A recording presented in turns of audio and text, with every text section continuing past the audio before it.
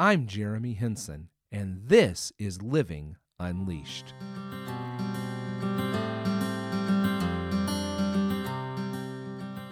Welcome back. I am Jeremy, and this is episode 8 of the Living Unleashed podcast, where we are awakened to the reality of a passionate life filled with hope, joy, peace, and freedom. In short, the abundant life that Jesus promises. So, some time ago, I was meeting with a group of folks, and I asked them this question: what is prayer? Now, after some discussion, we came to a pretty good consensus that prayer is conversation with God. However, after some further discussion, we all admitted that most of the time our conversation is pretty one-sided, with us doing most, if not all, of the talking. Now, this got me to thinking about an encounter that the prophet Elijah had with God. Now, this encounter, it can be found in 1 Kings chapter 19, verses 9 through 18.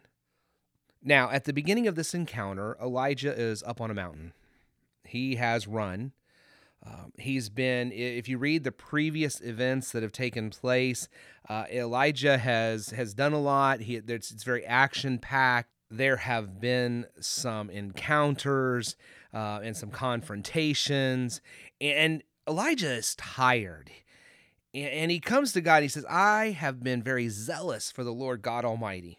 The Israelites have rejected your covenant, torn down your altars, and put your prophets to death with the sword. I am the only one left, and now they are trying to kill me too. Elijah's had it. Have you ever had that feeling in life? God, everything's just going wrong. Things aren't going the way I thought. Things aren't turning around. I'm trying, and it's just not happening. Elijah has had it. But here's what happens. The Lord God says, go out and stand on the mountain in the presence of the Lord, for the Lord is about to pass by. Now, if you remember this encounter, what happens? Well, the first thing that happens is a great and powerful wind tore the mountains apart and shattered the rocks before the Lord. But the Lord was not in the wind. And then after the wind, there was an earthquake. But the Lord was not in the earthquake. And then after the earthquake came a fire. But the Lord was not in the fire. Now I want you to think about that for just a second. You're Elijah. You're standing on a mountain. You're in kind of an oh, woe is me kind of a mood. And you just encounter a windstorm so powerful it's shattering rocks, an earthquake, and a firestorm. Man, if that wouldn't shake you to your bones, I don't know what would. In this encounter, God comes to Elijah, but he's not in the windstorm. He's not in the earthquake. He's not in the firestorm. But what happens? Well, if you read on in the passage, you find out that God is in a gentle whisper. It says, after the earthquake came a fire, but the Lord was not in the fire, and after the fire came a gentle whisper. This is far from being a spectacular event. I don't know about you, but if I'm thinking God's going to show up in something spectacular, like the windstorm, the earthquake, or the firestorm. That's how God's going to make his entrance. But that's not the way it is. This is not a spectacular event. As a matter of fact, Elijah could have easily missed it had he stayed focused on the chaos happening around him.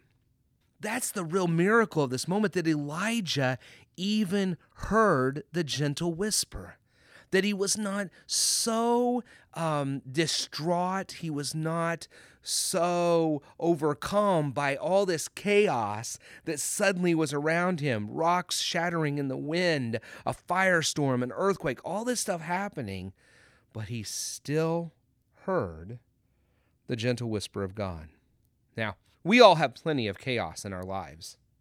Our schedules are packed and overflowing. The rare moment of silence that we have is a luxury And if we are honest, we are so unaccustomed to these moments of stillness that they tend to make us uneasy, and we rather quickly find something else to do. So it brings about a couple of questions. The first question is this: do we make room in our lives to hear the gentle whisper of God? As we are praying and lifting up our litany of requests to God, do we leave any space for God to whisper back? Do we prayerfully linger over a passage of Scripture to see if God has anything to say to us in it? And what would it look like for us to give God this opportunity? I mean, do we pause to listen? Do we pause to hear what God has to say? Do we include that? If you've prayed to God today, did you leave any time for God to talk back to you, to say something, to respond?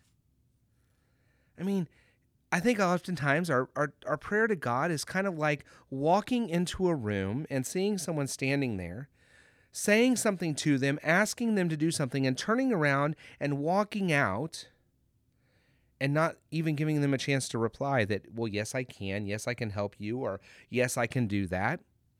We don't even give them the chance, and I believe that's what we do to God. We don't even make room for this gentle whisper of God. We become so focused on the chaos, on the windstorm, the firestorm, and the earthquake, that we don't even give God a chance to talk. And the second question is this: have we listened to God's voice enough that we can recognize the whisper in the midst of the chaos? You know, have you ever been in a really full and busy room? You know, there's lots going on, maybe a store that's really busy. Now, I know I have been, and you know, the other day we were in a store. There was lots going on. There were lots of people around, and my two oldest daughters were actually an aisle or two over. And out of the voices that I could hear their voice, and I knew it was them. I knew their voice, even though I couldn't see them, and even though they weren't right beside me, and even though there was lots of other competing sounds closer to me, I recognized their voice. And so as we practice listening to God, as we practice this stillness and quiet before Him, as we practice lingering over a passage of Scripture to see what He has to say to us through it, as we practice just pausing and being silent and still in the midst of our prayer time, we learn the voice of God, and we learn how to listen to it so that we will recognize it and understand it, even in the midst of the chaos.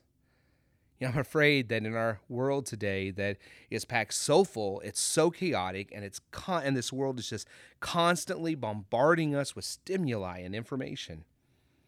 I'm afraid that God could be whispering in our ear at this very moment, and we would be in danger of missing the entire encounter. Won't you take some time this week to give God a chance to whisper to you? Just listen. You never know what you might hear. Hey, I just hope you have a blessed day as you continue to journey with God and keep on living unleashed.